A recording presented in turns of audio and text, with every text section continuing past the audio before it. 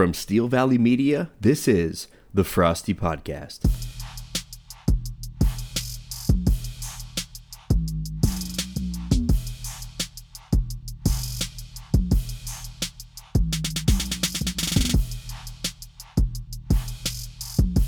Welcome to a special Super Bowl episode of the Frosty Podcast. We are joining you from Radio Row in Miami, Florida as part of our Frosty Live Tour. Welcome to the podcast. As always, your co-host, Tony Perenni. Derek, what's going on? It's kind of been a rough week here, kind of depressing. And I'm starting to get even more depressed here knowing that, there's only one football game left. And then we have a long off season of talking about other stories. Well, I'll tell you, there's only one game left, but it's the biggest game of the year. And so I need you to turn that excitement up to 11. You're right. Let me pick it back up for one more game, and then I'll let the depression set in. Next Sunday, you could be depressed. Yeah, and I will be. But we have XFL football, Derek. Yeah, we do. Have you picked your team yet? I have. I'm going to be following the New York Guardians. Probably going to get exiled from my family in Philadelphia for picking a New York team, but the helmets, the logos, the uniforms, I think they have a pretty solid team there. Matt McGloin at quarterback. I'm going with the Guardians. How about you? I'm going Battlehawks. From the start when they unveiled the unis, I was like, man, they're actually the team name. I was like, this is my team. So we'll see how they go. I honestly haven't been keeping up too much about what's going on with the team themselves. So I am taking just the worst approach of picking a team and going off of name and uniform. But we'll see. We'll see how it goes. I'm excited for it though. I think we should have a nice little, fill in for the fact the NFL is gone. It's just going to be a question of what is that football quality. Yeah, I think it's going to make for some good podcast content down the line because they're going to be doing a lot of different things the NFL isn't doing with the rules. So it'll be interesting to see those play out, and we'll be able to come on here and break those down to see, do they work? Do they not? Are they trying too hard? I think some of them might actually be some pretty ideas. So it's going to be interesting to see, but it is nice to have something in there to fill that void in the off season. So, excited about that, but we have a bigger game first, Derek. Yes, we do. Before we get to that, Tony, we got to talk about, I think, the big news this past week here, and that is the passing of Kobe Bryant and, the impact that he had on basketball and the sports world overall. Just, shocking with him just talking about him in a celebratory way on Saturday night with, LeBron passing him on the point scoring list. And really reflecting on the career Kobe had as well as the career LeBron had. There's a good friendship there, and it was a very celebratory night. And then the next morning, I see on my phone, an ESPN alert, something about Kobe, and I'm just like, oh yeah, it's about last night, and kind of dismissed it. And then later realized, what had happened, that there was the helicopter crash, and obviously a lot of news was going around, a lot of rumors that proved not to be true, and some that proved to be true. But certainly a tragic day for the victims and their families. And obviously Kobe Bryant and his daughter, Gianna, leading the probably the notability or the notoriety, I guess, of those victims. And watching the NBA and the sports world as a whole, pay tribute to who Kobe Bryant was as a competitor on the court. I was watching a New Jersey Devils Nashville Predators hockey game, and they took the 24-second moment of silence. So obviously transcending far past just the game of basketball. Yeah, I was doing some work around the house Sunday afternoon and kept hearing my phone buzzing over on the counter, and finally got around over to picking it up, and I started scrolling through the notifications. I dropped my phone at first when I read it. I couldn't believe what I was reading. It's just surreal. And then as I started reading through, all the stories, and as more news started coming out, and hearing that his daughter was in there too, I mean, that wrecked me. I could not have felt worse at that point, to lose a legend like that, and then to lose his 13-year-old daughter as well, who didn't really have a chance to go earn her own name out there in the world, but she was definitely following in his shoes there, and they definitely had a great bond. And just got to feel for all the other people that were involved in that crash as well. They obviously haven't gotten the media attention that Kobe and Gianna have, but this is just awful news. I had a very love-hate relationship with Kobe throughout most of my time being a Sixers fan, mostly just because, it was that whole deal where he's just so freaking good that you couldn't beat him. And I remember going back into the NBA Finals in 2001, Sixers playing the Lakers, and every time the Sixers would get close again, Kobe, Shaq, Ori, Fisher, they would just go back to work and put them right back down. Like it was so hard to overcome Kobe. He was such an assassin with the way he played. He really was the closest thing to Jordan that we've seen.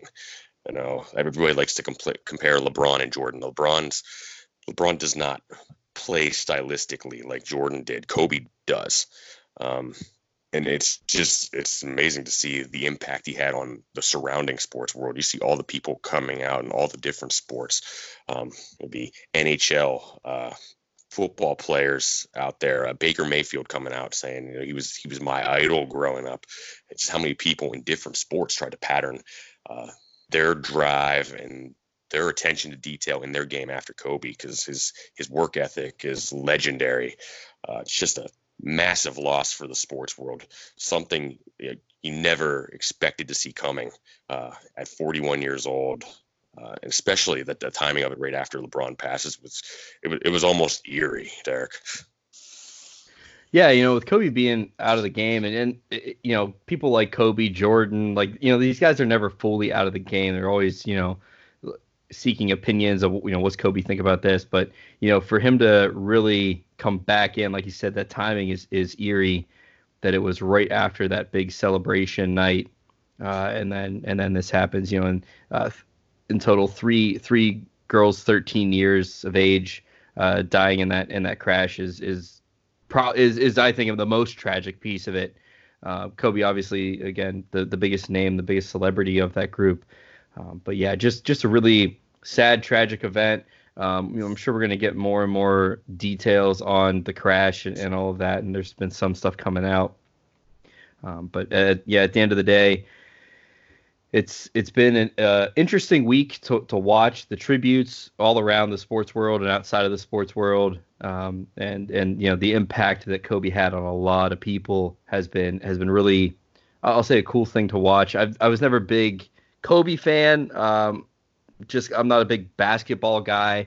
I obviously recognize how great Kobe was as a player, but I don't think it hit me the same that it hit other people who did idolize him. But it, still just shocking. Yeah, I thought the tribute that the Lakers did last night was really well done. For an organization that I have not been a big fan of through most of my life, but I think the aura of the Lakers is unmistakable, and it's probably why people outside of LA don't organization that much. But it was really awesome to see that entire Laker nation really unite with a week of being able to plan that. They had the violin come out and they played the tribute video of Kobe. If people out there haven't seen all of it, I'm sure you can go find it on YouTube. It's definitely worth a watch today, a couple minutes of your time. LeBron gave an impassioned from the heart speech, which I thought was probably going to go down as one of his bigger defining moments in his career. But you could just tell, and I've heard from some of the analysts that have been talking about this morning, just looking back at last night, it was just a somber atmosphere in that arena, not the usual raucous crowd that's going on in the Staples Center for games. Almost very depressed feeling in there. It's just unmistakable as how much Kobe touched the lives of the people in the LA area, their fans, the players that have followed him. It's really, really hard to see a player gone that soon, and it's great to see what the NBA is doing this with the All-Star game this year. They're going to have Kobe's 24 jersey number on one team and Gianna's number 2 jersey number for the other team, which I think is really a really good way to honor his legacy there. I'm sure you're going to see him honored all year long because he was just that big of a athlete. So not really the way you want to kick off Super Bowl week. It's kind of, we were talking offline here, it's kind of dominated the news cycle. It's kind of made the build up for the Super Bowl one of the least hyped Super Bowls we can remember. But, when something this big happens, you have to talk about it. And it's something that's gone on all week, and it's going to go on for most of the season too, because his legacy was just that big. Well, and one of those things to kind of pivot back into football here, but still kind of involve Kobe. So Tom Brady posts this kind of cryptic social media post where it's a photo of him in the tunnel of what appears to be Gillette Stadium. And everybody's like, is he walking into or out of the tunnel? And you can't really tell based on the lighting. And so there's a lot of speculation going around that this is, about him leaving or staying, and it's just this cryptic Tom Brady tweet. Folks in the Tom Brady camp saying, oh, this isn't football related. And I saw today on ESPN that, and I forgot about this when I saw the picture, I was like, oh yeah, I remember the same thing happened with Kobe Bryant, where he posts a picture of him in the tunnel, and there was a lot of speculation of, is he walking into or out of, as we're talking about him in retirement. And so the likely scenario here is that it was kind of paying tribute to Kobe that Tom Brady posts a similar photo. But the problem is that Tom Brady put no caption on the photo and posted this picture on Thursday and hasn't said anything about it. So is he paying tribute to Kobe, but is he also sending his own message? He's not telling anybody, which I guess in a way kind of bothers me. If you were paying tribute to Kobe, then come out and say that and don't make it about yourself. And if this is something, then I feel like it fits right in with with what Tom Brady's been doing with this whole is he leaving, is he staying thing. Yeah, Brady's really loving his moment here to be a free agent after 20 years in the league. He finally gets his chance to choose his own team. There's a lot of speculation as to whether he would actually leave New England. I've been, for most of the year, I've been on the camp of, I think there's a better chance of him leaving than the media is leading on to. I think it's kind of weird the way it's been a non-story for most of the year up to this point. I guess people just assume he's going back to New England. I think we've heard enough in the last couple of years to know that there's a little bit of dissension between Brady and Belichick there. Like, they obviously love working together, love winning the way that they do, but there seems to be a big ego component to both of them, where both of them feel like they could win without the other one and want a chance to prove that. I think that's playing in a little bit here. I think Brady feels disrespected over a number of years here because of the way he has taken pay cuts to help the organization and to put more talent around him. And then you see the caliber of the receivers they put in front of him last season with all the money he saved them. Like, I would probably be pretty irritated too. So I don't know where you stand on it, Derek, but I think there's a better chance of him leaving than people were letting on to. And there's a chance of that. I guess the question comes down to which situation is better. And one situation that keeps getting brought up there is the Miami situation. A lot better weather and whatnot. But one guy who doesn't really think he's going to Miami? That's Miami Dolphins owner Stephen Ross, who said he doesn't know why Brady would come to Miami. They're rebuilding, and Brady wants to win now. So I don't know where Brady's going to go. Is he going to stay in New England? Is he going to leave? Honestly, to me, I don't see that great landing spot. I know in a previous podcast you and I talked about, is he going to the Chargers? Again, I think that does make the most sense, but I don't know. Actually, that was an offline conversation. Discord conversation. Yeah, that was a Discord conversation. That was one we should have recorded. Should have. But where's he going to go? The Chargers, if he's going to go somewhere, does make the most sense. But at the end of the day, I think he stays. But I don't think I'd be shocked either way. But definitely shocked that Miami Dolphins owner is just like, no, we're good. We don't think he should come here. Yeah, I don't know a lot about Stephen Ross, but I'm guessing he didn't make his money in sales because that is not the sales pitch you want to throw out there when the greatest quarterback of all time becomes a free agent, no matter what age he's at. I can't see him going to Miami just because of the state that the Dolphins are in right now. Obviously, it would be a nice area for him and Giselle to go live for a couple of years. But I think that's a component that's going to be a big piece of this is the Giselle factor. There's obviously some areas out there that would be good fits that could just use a quarterback to come in for a couple of years and plug and play. Indianapolis comes to mind. Chicago, the Bears comes to mind a little bit, but it's going to be really hard for Brady to convince his wife to go move to Indianapolis, Indiana, when Los Angeles is an option out there, or Miami is an option. I've long said the Chargers make the most sense. They're downright desperate at this point to build some sort of fan base out there because they are losing to the Rams very badly out there. Nobody in LA has really embraced the Chargers. They can't even sell out their 30,000 seat soccer stadium that they're playing in for a couple of years. I think they should be making a full court push to get him. And I think just with the allure of playing in Los Angeles, he's got lots of weapons around there.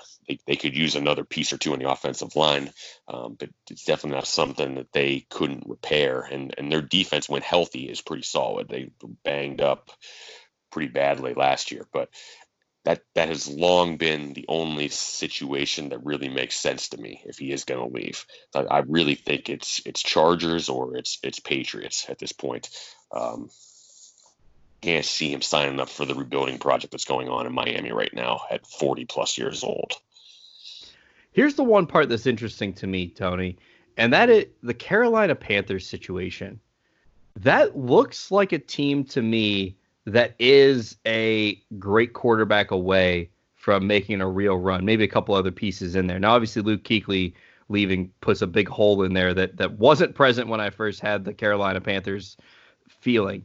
If you don't think that Kyle Allen's the guy, or maybe you do, but think, hey, let's bring Tom Brady in and, teach Kyle Allen what's going, how to be an NFL quarterback and all that. Because I know he's had Cam Newton, but Cam Newton's had his own issues, and I don't know if he's necessarily close enough to Kyle Allen's game to really be able to learn a lot from him. That was a situation, if he's not going to go to the Chargers and he's not going to stay in New England, was the other situation I thought might be a good fit for him. Yeah, the Panthers are interesting. They're going to need to decide what they want to be this year. Are they going to be a contender, or are they going to start ripping it down and rebuilding? They have a new head coach there, Matt Rule, comes from Baylor, who I think is a really good hire for them.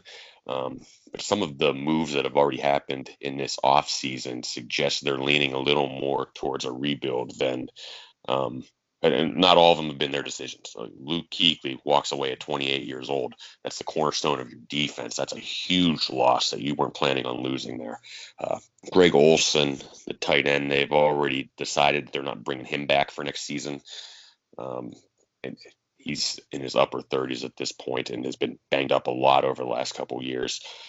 So if they decided they want to plug Brady in there with a rookie head coach, I think they're going to need to retool a little bit on the defensive end to make sure they're in shape for that. I think at this point they're probably going to lean a little more towards the rebuild, which probably means Cam's days in Carolina are numbered, as we've talked about in the past. I'm not sure the move I would have made there, but if they're really looking to fully rebuild, then there isn't any benefit to marching Cam Newton out there for another year.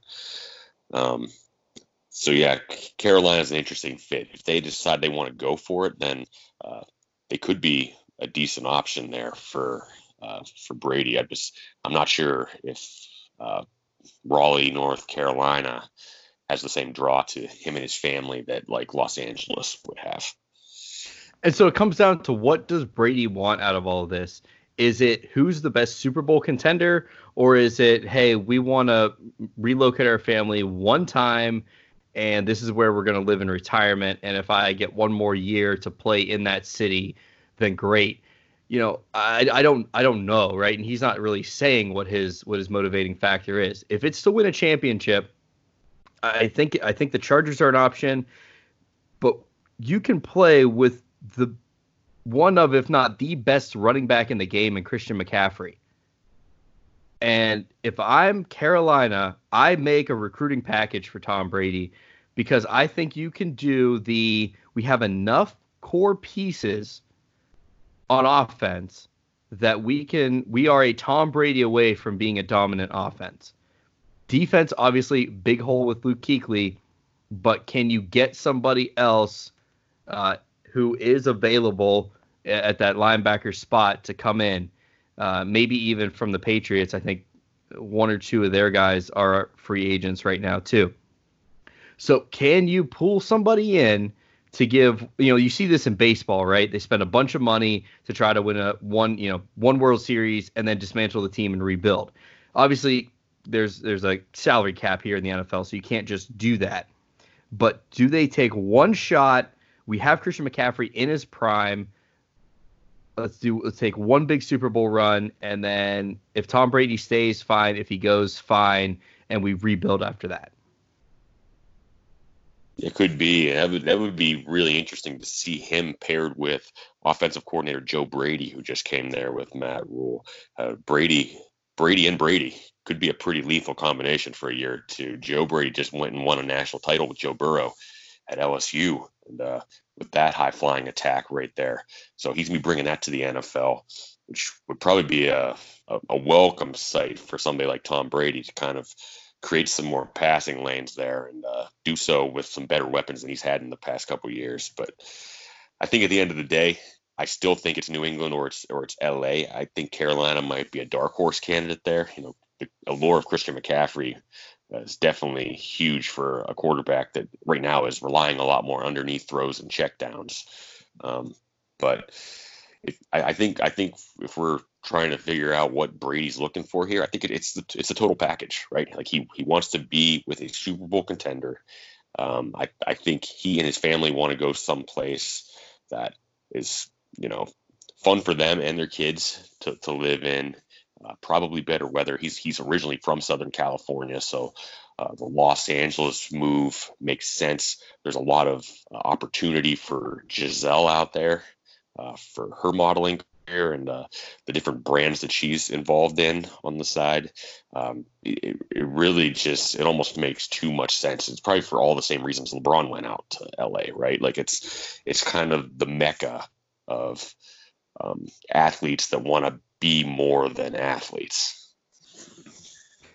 Yeah, I'm with you. It's going to be really interesting to see what he does here. And probably one of the biggest free agent names that we have had in a while, and is going to, I'm guessing, milk this for all it's worth. And we're going to find out much later on, closer to the start of the season, where he's going to end up. Because this is, Tom Brady's first free agency, and it's going to be a wild ride. Yeah, there's been little to no buzz about this so far, but if it gets to the point where that free agency window opens and he's still unsigned, it's going to hit a fever pitch. And all of a sudden, all these news outlets are going to finally pick up on it. It's going to be much different than it is now. Well, and I'm curious to see, are there going to be so teams who are looking for a quarterback? There's going to be some other quarterbacks. There's going to be a lot of quarterbacks available this year in free agency. Potentially Cam Newton, Teddy Bridgewater, a host of other names that are going to be out there and looking for jobs. Obviously, Tom Brady is going to lead that list. So it's going to go one of two ways. It's either going to be, guys are going to, or teams are going to go after guys that are maybe going to play a little longer, or everybody's going to wait to see where Tom Brady goes, and then you're going to see all the dominoes fall in the next 48 hours. I'm curious to see. I said I think it's going to go a long time. It actually could go either way. It's not going to be an intermediate amount of time, I don't think. It's either going to happen right away or it's going to happen last minute. Yeah, I'm sure him and his agent are having some discussions right now. But at the end of the day, is this just a leverage play for the Patriots to finally get some money out of him? I don't know. We're gonna find out very soon. But definitely would be one of the bigger moves in the NFL, and it's reminiscent of Peyton Manning moving to the Broncos, but it's very different at the same time because Manning was coming off of an injury and a surgery that was supposed to end his career. Brady, while not the player he used to be, is still playing at a pretty high level for his age. So players like that don't normally hit the free agent market. It's interesting. Drew Brees is also a free agent. Technically, there's no buzz about him leaving. I don't think there's any possibility of him leaving. It sounds like right now he's taking a step back and trying to assess whether he wants to keep playing at all. But to have 2 first ballot Hall of Famers at quarterback be available in free agency this year, it's kind of unprecedented. One I'm pretty positive is not going to test the waters, but the other one could end up being a pretty seismic shift in the AFC if he does decide to take his talents elsewhere for a couple seasons. So it's going to be really interesting to see, Derek. Tony, something else that's interesting to see is Antonio Brown. We've talked about AB a lot on this podcast, but there's some news that's dropped over the last few days. So Roger Goodell, commissioner of the NFL, basically came out and said, look, we want to try to get AB the help he needs. We're not just going to go away from him. It's clear, and we've talked about this, that there's something more than just normal emotions, I would say, going with Antonio Brown. Like, there seems to be some underlying major issue here in the mental health realm. From an outsider perspective, that looks to be going on. I think a lot of people are seeing that. There was a couple altercations he's had recently with Hollywood, Florida police. One was the video I think most people have seen of him yelling at the mother of his children, with his children present. And then there was another issue with a moving truck driver and AB refusing to pay him.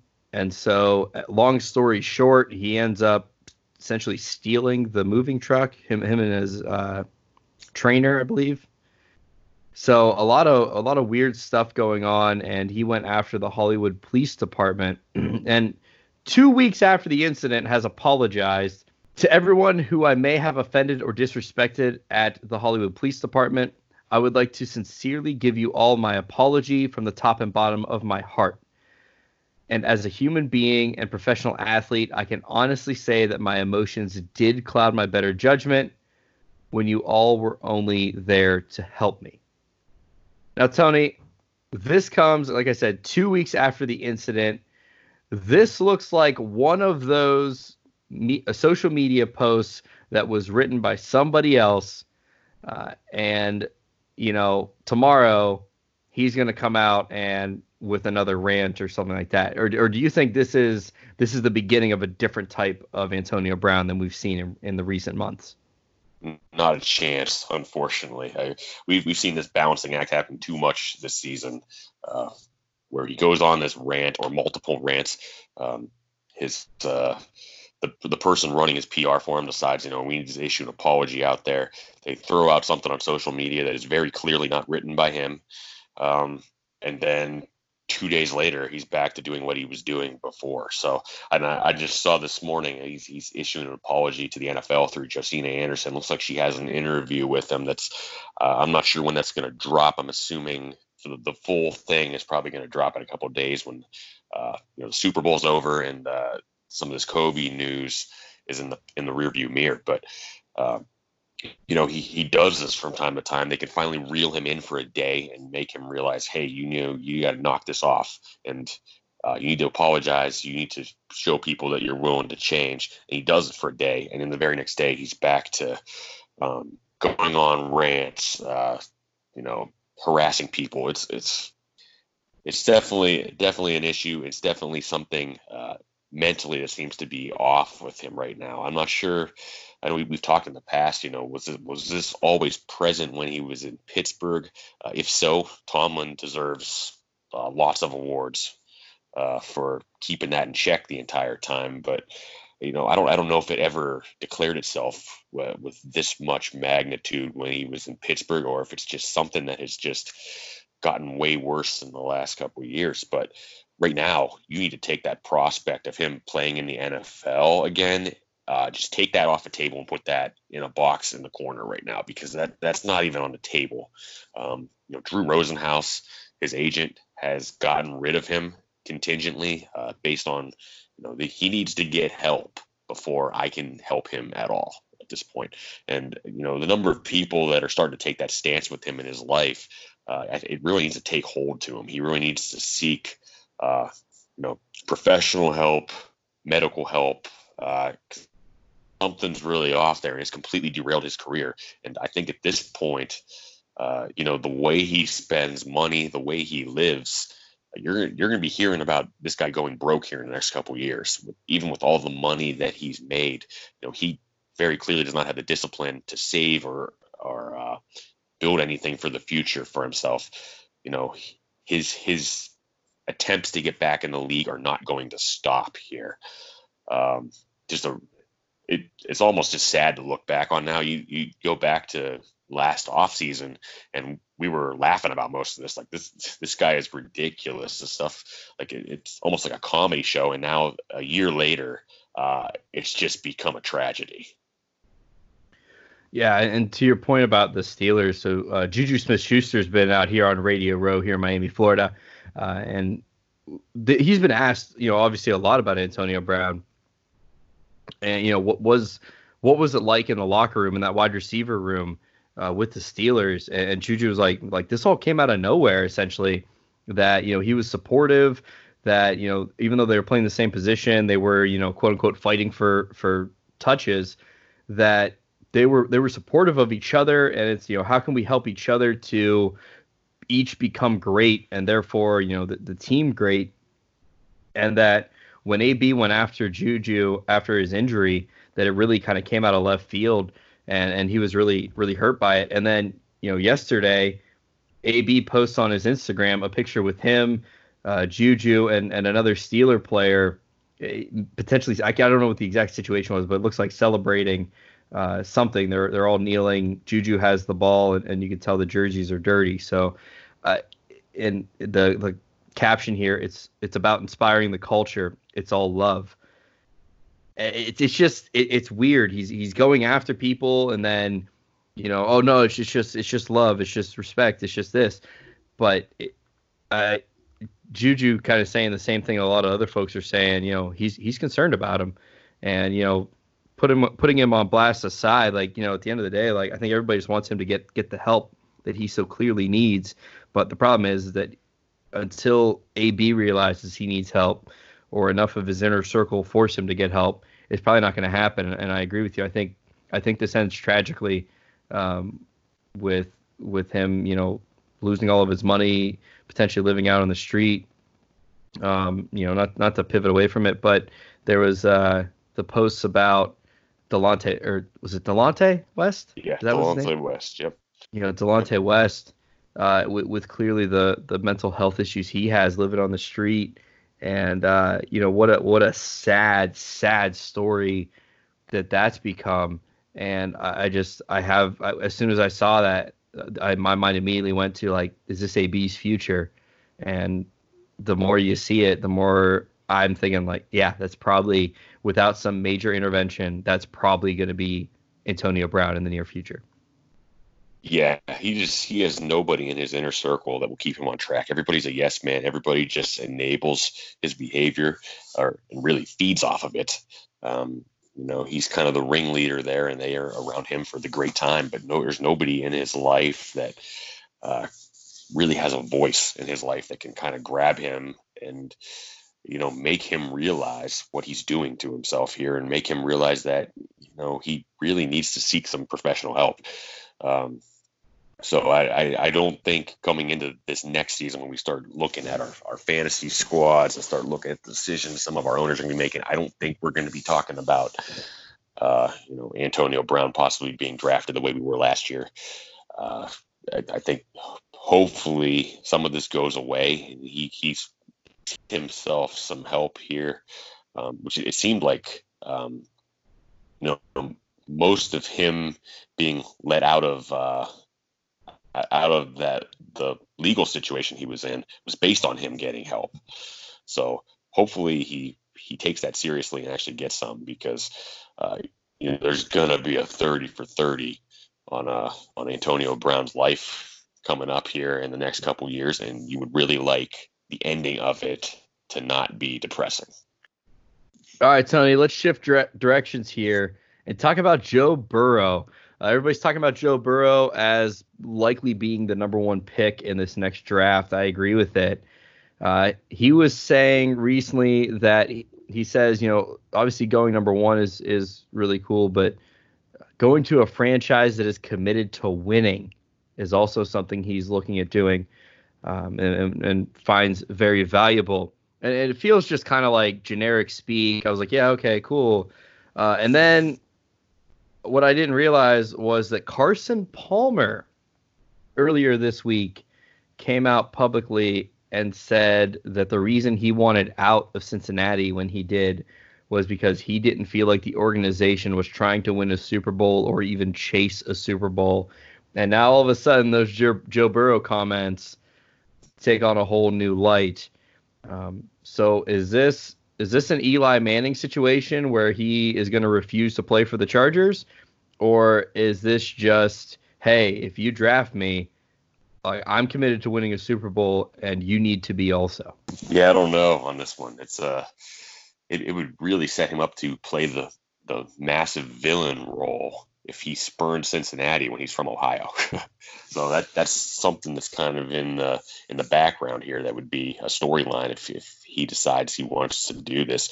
Cincinnati has long had this reputation of being, not a very well-run organization, a very cheap organization. A lot of the luxuries that are afforded to athletes in other cities aren't there in Cincinnati. They don't have the training rooms, the equipment, the basic things that most teams go and splurge on for their players. Cincinnati doesn't have, because they just won't spend the money. It's interesting to hear Carson Palmer's take on that they weren't looking to win a Super Bowl. They had a couple playoff runs in them there, but they were never able to really get over the hump. And obviously that culminated with Palmer getting injured in that playoff game against Pittsburgh, with the low hit on him that looked like it was dirty at the time. But this is a team that really was never able to get over the hump, despite having really, really good talent over the past couple of years. So it definitely makes you question some. I'm just not sure if I could see a guy from Ohio telling the Ohio team, thanks, but no thanks. This is kind of reminiscent of a couple of years ago, the Baker Mayfield draft, when Josh Rosen said this exact same thing, because all four quarterbacks at that point, it was Baker, Darnold, Rosen, and Josh Allen were all kind of in discussion to go number one overall to Cleveland. And Rosen was the one who said, it's not so much where I'm drafted. I want to go to the right place. And it was kind of a shot at the Cleveland organization there. And that one didn't play out very well for Josh Rosen. He ended up going to the Cardinals, which were a worse organization for that period of time. That year, they threw him to the Wolves there. He ends up getting replaced in the very next draft by another quarterback and is sent to Miami, where he gets his brains beat in there as well. So it'd be interesting to see, if Burrow does go that route. It has paid off for some quarterbacks in the past. Eli Manning, I'm not sure either quarterback really lost in that one, Manning or Rivers, but John Elway infamously refused to go to the Colts organization, ends up going to the Broncos and having a great career there. So we haven't seen a quarterback do this in a while. I'm not sure that Burrow would play that card when he's from Ohio. It seems like the story's just too well written for him to go to a team in your own home state to try and win them a championship. But I think he's going to get sucked into that. I don't know. Where do you stand on it? I don't know that much about Joe Burrow. I think like most of the nation, at least most of the northeastern part of the country, really learned a lot more about Joe Burrow leading up to the national championship game. Uh, the Ohio thing, all of that, it's kind of that fairy tale piece of it, and so that's a real thing, though. He's in his Heisman acceptance speech. He's talking about growing up in Athens and the help that they need, and that was well documented. The food pantry there, how much donations they received based off of what he was doing. So he clearly has those strong roots back to Ohio. But at the end of the day, do you make the business decision that Cincinnati isn't going to be it? It's not a well-run organization for all the reasons you mentioned. Andy Dalton couldn't really find much success here. Carson Palmer couldn't find much success there, even though they were able to kind of overcome everything and get to get to playoff games. That really is it, right? Like if Cincinnati makes it to the playoffs, that's their Super Bowl. And then the next year, they're not really going to build anything up to try to do it again. It's almost by happenstance that they got there. So it depends on what the big motivating factors are for Joe Burrow. I would say if you are looking for a real long-term career, it might be worth looking outside of Cincinnati. If you want success, if winning a championship is your dream, is your drive, and I know we say it is for a lot of folks, but I think we recognize that those who that's a real thing for work a lot harder than those who are just happy to be there.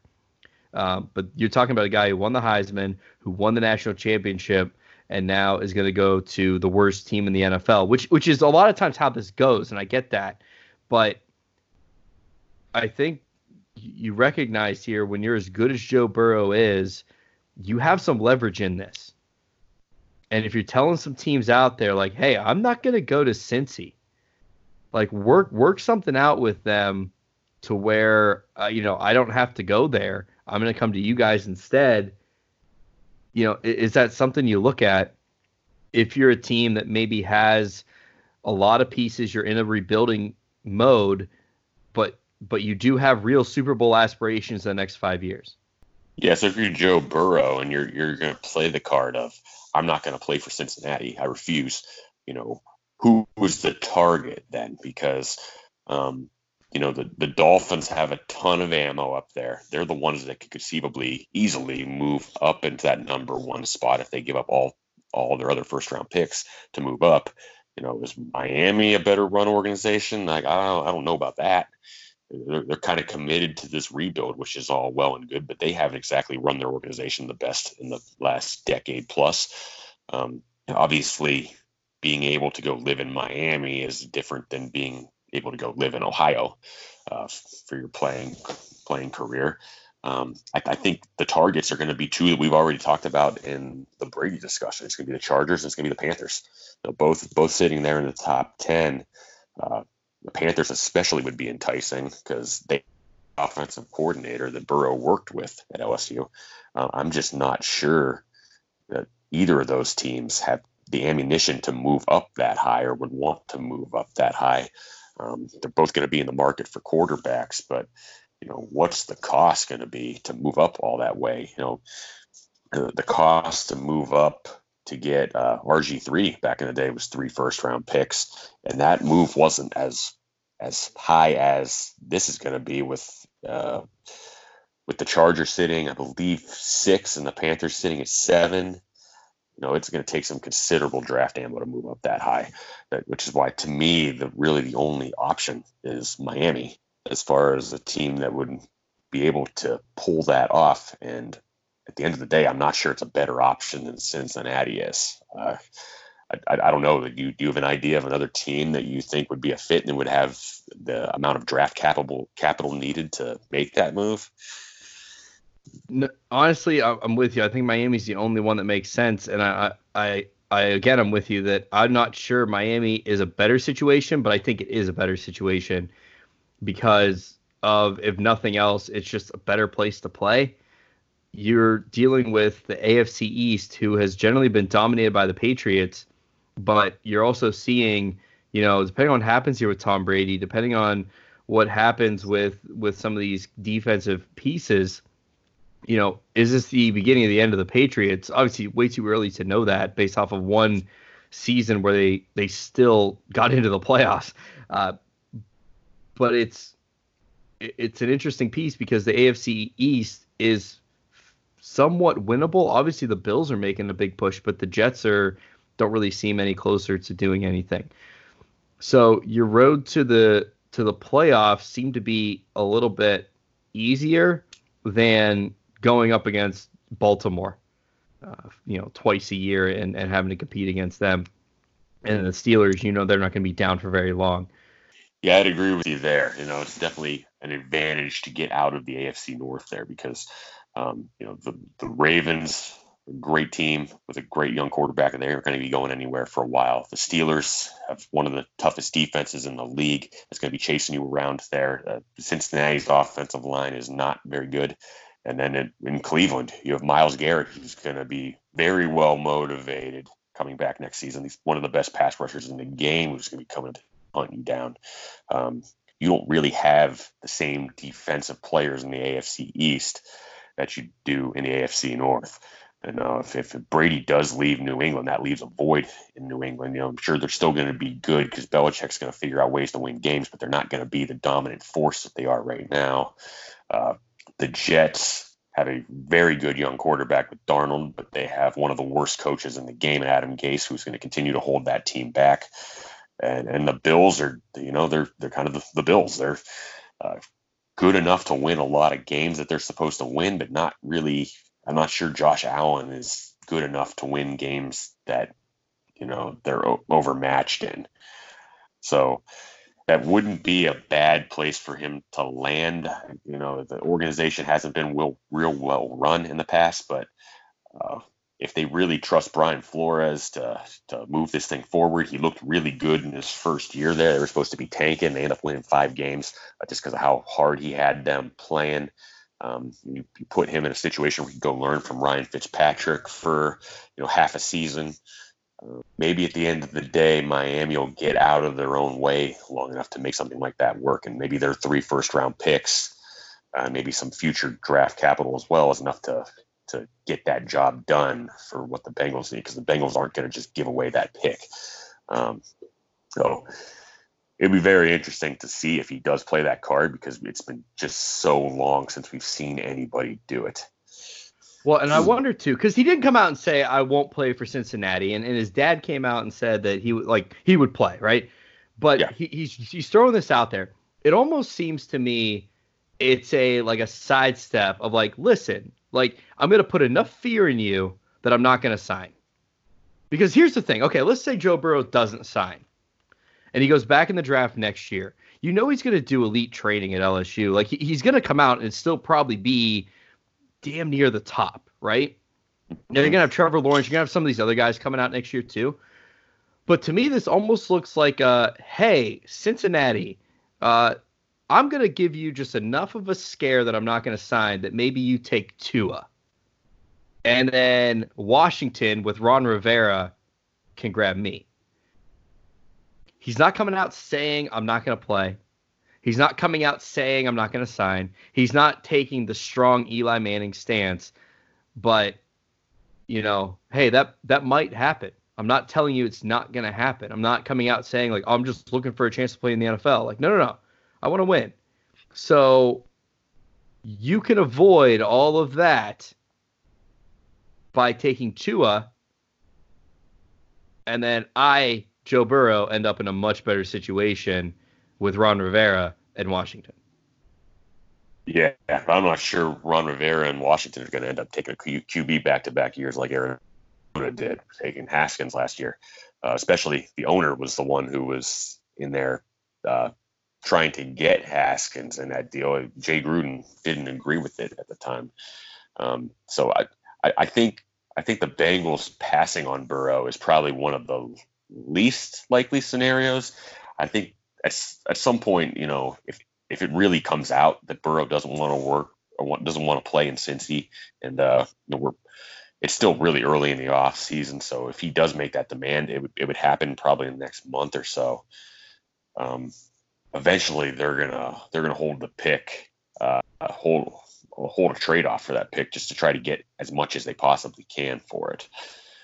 There's some other quarterbacks that are in the top 10.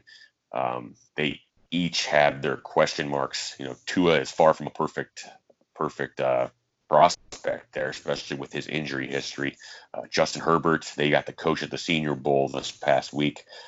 Looked really impressive there, but he has had some issues with his decision making at Oregon. So, there's this quarterback class it's Joe Burrow, and then it's like ... and then you get to Tua, you get to Herbert, you get to Jordan Love, you get to the other guys there.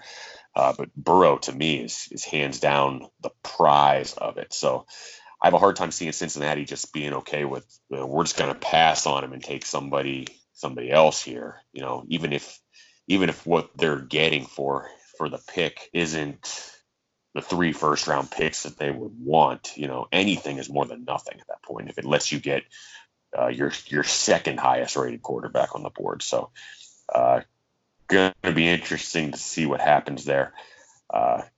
I'm not super convinced that Burrow's going to take that stance. I think maybe a lot of this is trying to put some pressure on Cincy to bolster their offensive line a little bit in free agency this year to see what they do to get ready for him coming. Like, Cincinnati is not devoid of talent. I think they plug Joe Burrow in there and plug some of their other holes that are here. They can be back to winning games pretty quickly. You're going to find out what they have in Zach Taylor and head coach very fast here in the next year. I don't think Cincinnati is the typical team that's usually at the top of the draft that you see there every single year like they were when we were kids. When we were kids, Cincinnati was a fixture in the top 5 of the draft. They haven't been that for a while. Are they the best run organization? No, but they're fairly consistently not one of the 10 worst teams in the league.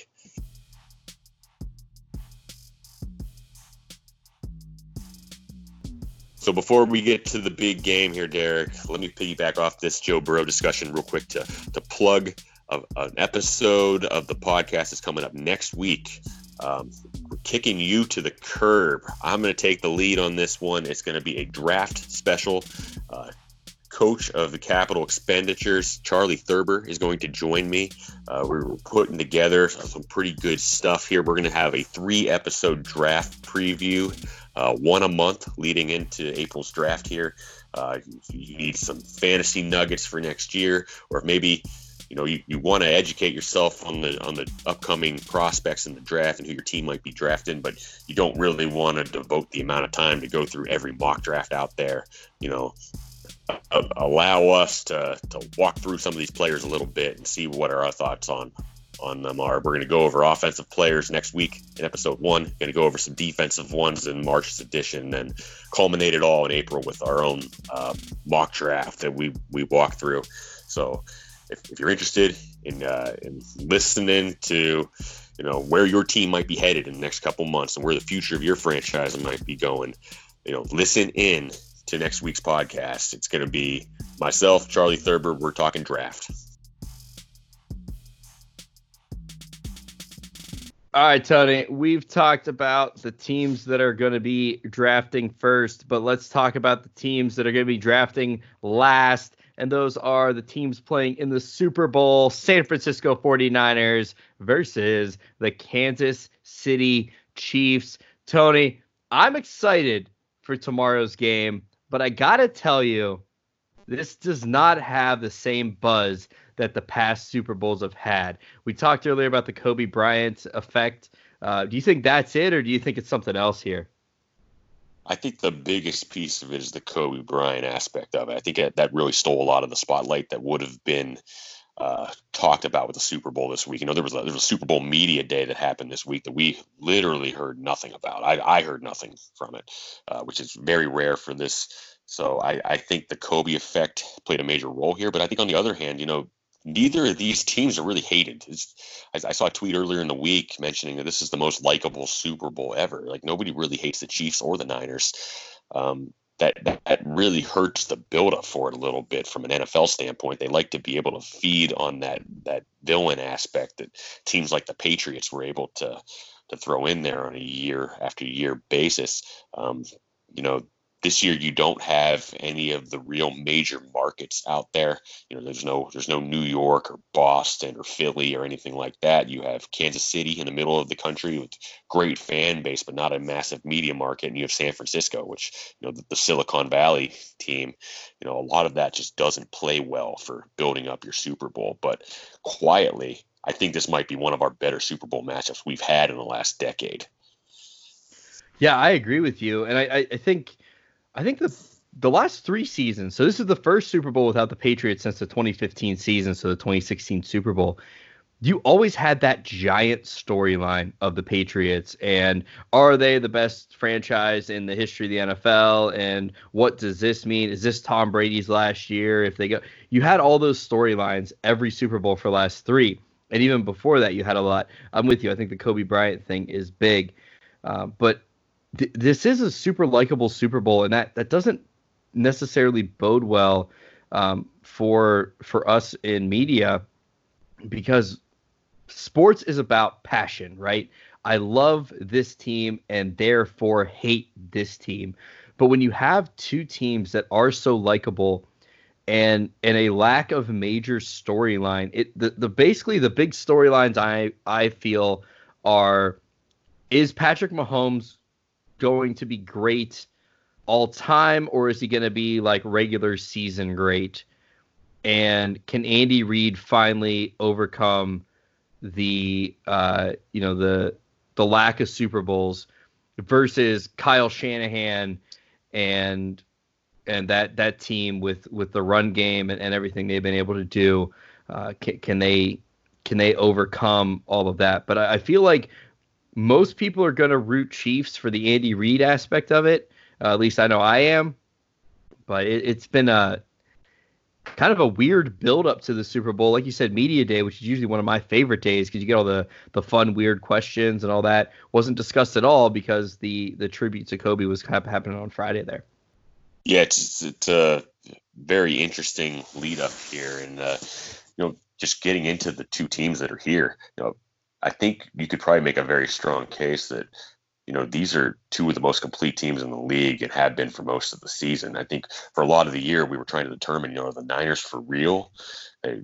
Us here in Cleveland got to see them dismantle our Browns on Monday Night Football for the entire nation to see earlier in the year. But, what teams are early in the season isn't always what they end up being at the end of the day. But, you get to the playoffs, they end up going 13-3, and they look downright dominant in the playoffs. And then the Chiefs kind of went through their lull in the middle of the season. Then all of a sudden their defense turns it on.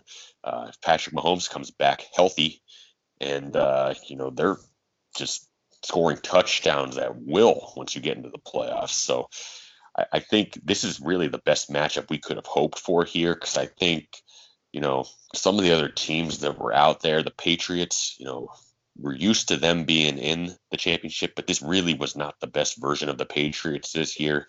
If you had them going against the Niners, the storyline was going to be, can the Patriots score enough points to keep up with them against a defense like that? There's no real doubt as to whether the Chiefs can put up some points even against a great defense. And I don't think there's much doubt that the Niners can put up some points here. So if you're a bettor, I think you have to like the over. The over-under set at 54 here. I think you have to like the over here. It's not going to be like last year's Super Bowl where, if you get squeeze any offense out of that game, it was probably going to end up, with that team winning the game. I think this is going to be a lot more like that Patriots-Eagles Super Bowl from a couple of years ago. I don't know. Where do you think it is? I'm with you on that. The 49ers defense is incredible. They're second best defense in the NFL, and that front 4 is just unstoppable, led there by Bosa. But the Chiefs offense is ridiculous. And I think what makes these teams such a good matchup is the fact that they don't actually match up. And so it's going to be basically like, what we're going to do. You have to try to stop us. And neither team is really equipped to do that. So you look at the 49ers, right? That defense, they play zone defense, second highest amount, 64% of plays, second highest in the NFL, and limit quarterbacks to 4.7 yards per drop back when using that zone defense. But you know who's the best quarterback in the NFL against that zone defense? That's Patrick Mahomes with a 91 total QBR versus zone coverage. So you have a team that is really good at zone against a quarterback who's really good at zone. So that matchup is going to be very interesting to see. The 49ers lead the NFC in rushing yards. The Chiefs lead the AFC in passing yards. So again, these offenses and defenses look a little different. That Mahomes versus 49ers defense, I think, is the most intriguing matchup. And then it's going to basically be what can the Niners do against the Chiefs defense and who gives more. Yeah, it's a clash of styles here with the Chiefs looking to throw the ball all around the deck and the Niners being a lot more balanced attack, which, in the NFC Championship game against the Packers, Jimmy G threw the ball 8 times. That was all they needed to do. And they were able to dismantle the Packers defense just running the football. And I traditionally, the Chiefs have struggled to stop the run. So I think it's going to be a really cool clash of styles here, but two teams that can really put points on the board and two defenses that are playing really well. The Niners obviously been the top one all year, but the Chiefs have been playing good defense down the stretch. I just think we're super fortunate to get this Super Bowl because the line on the game is Chiefs with 1.5 point favorites. It's really, really tight. Probably one of the tightest lines I've seen in the Super Bowl in a long time. I think you're going to have interesting cases on both sides as to why people think either team's going to win. But I think the winners at the end of the day is going to be us. We finally get a game after this past Super Bowl, which was a complete dud to watch. I think we're going to see some fireworks here, and I think we're going to see some really good football. Yeah, and it's almost kind of nice. I'm not a fan of either team, and like I said, I'm an Andy Reid guy. But at the end of the day, it's not going to really affect me all that much if he does or doesn't win a Super Bowl. So I have no rooting interest in this in the first Super Bowl in a while.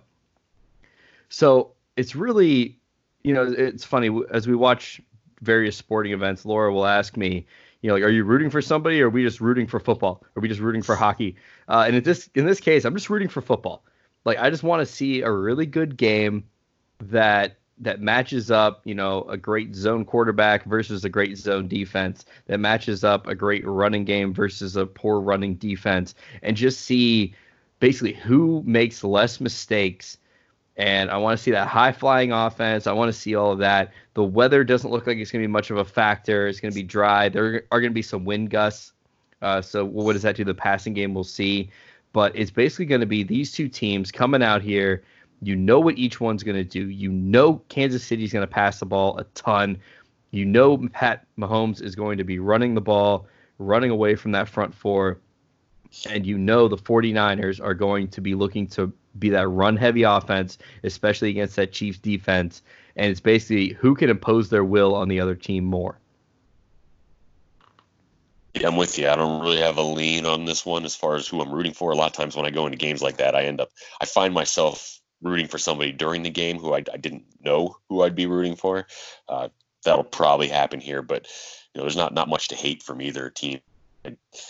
San Fran, we kind of have the Youngstown connection there to San Fran, so they kind of hold a little spot in all of our hearts if we're from Youngstown, Ohio. And Kansas City, you'd love to see Andy Reid finally get over the top, especially my connection is to Philadelphia. He was always so close there. It'd be nice to see him get over the hump. But it's just going to be awesome to sit back and watch two of the best offensive minds in the game. And with a lot of good assistance in this game too. Eric Bieniemy from the Chiefs has been a head coaching candidate the last couple of years. Robert Saleh from the Niners was a finalist for the Browns job. There's a lot of good coaches in this game. There's a lot of good players. Both teams are healthy. I just saw the injury report come out today. There's not a name on either of them.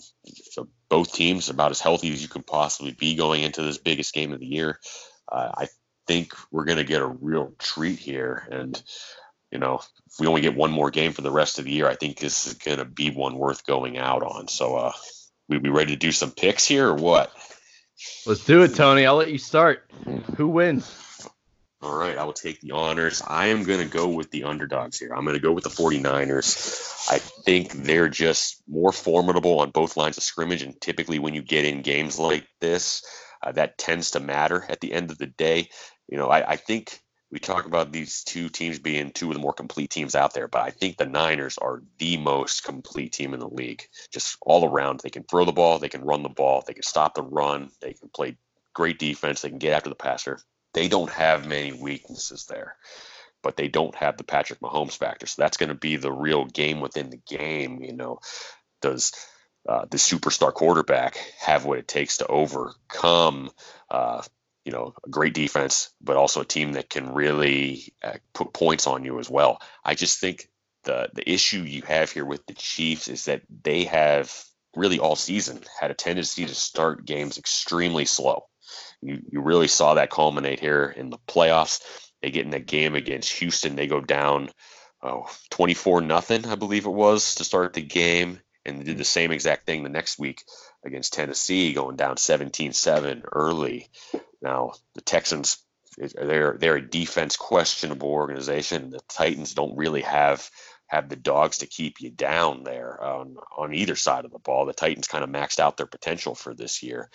I think if the Chiefs start slow here against the Niners, I think they're going to have a really hard time turning the faucet off defensively, stopping the Niners from putting more points on the board because of the way Shanahan calls a game and his ability to keep defenses on their heels.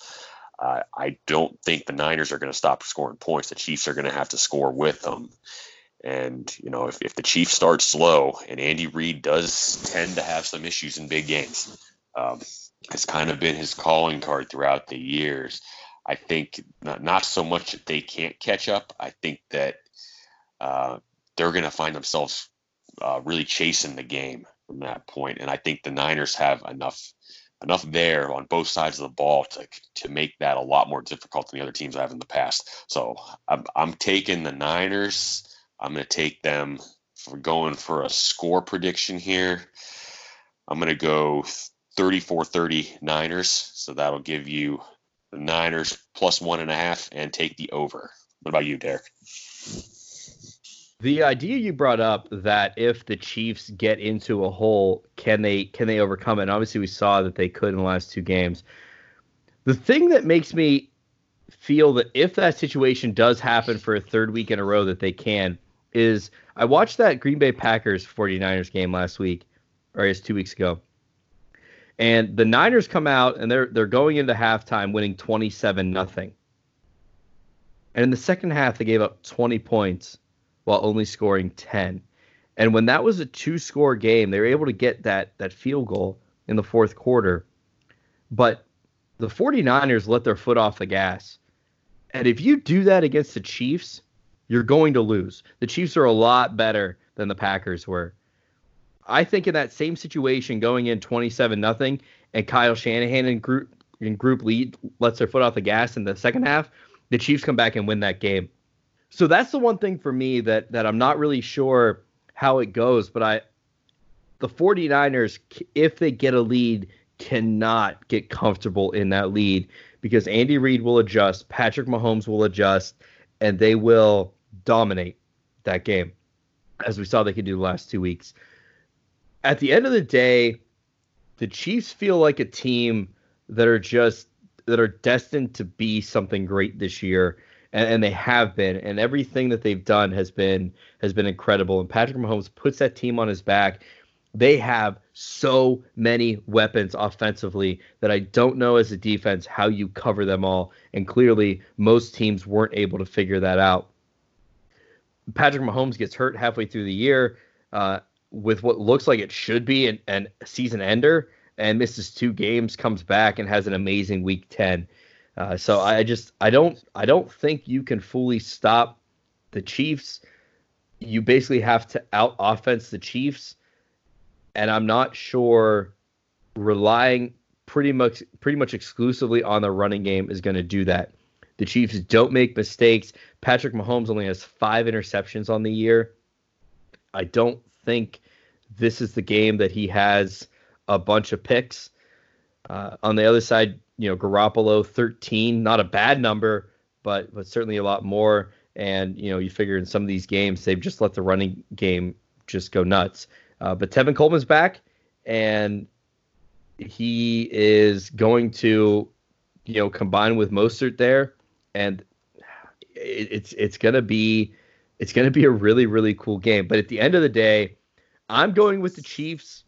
I'm going for Andy Reid. I'm rooting for Patrick Mahomes.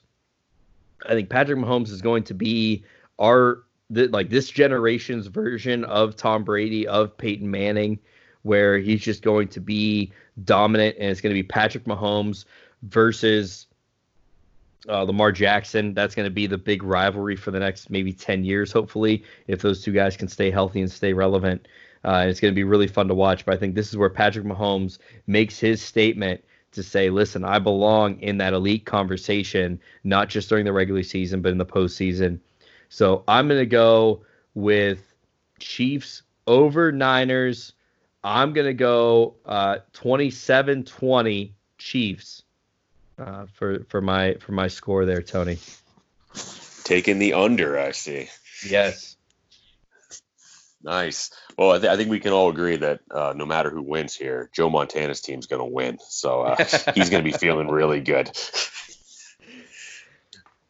Yeah, he posted something on social media about that he's rooting for his team. And yeah, but I got to imagine, Joe Montana, right?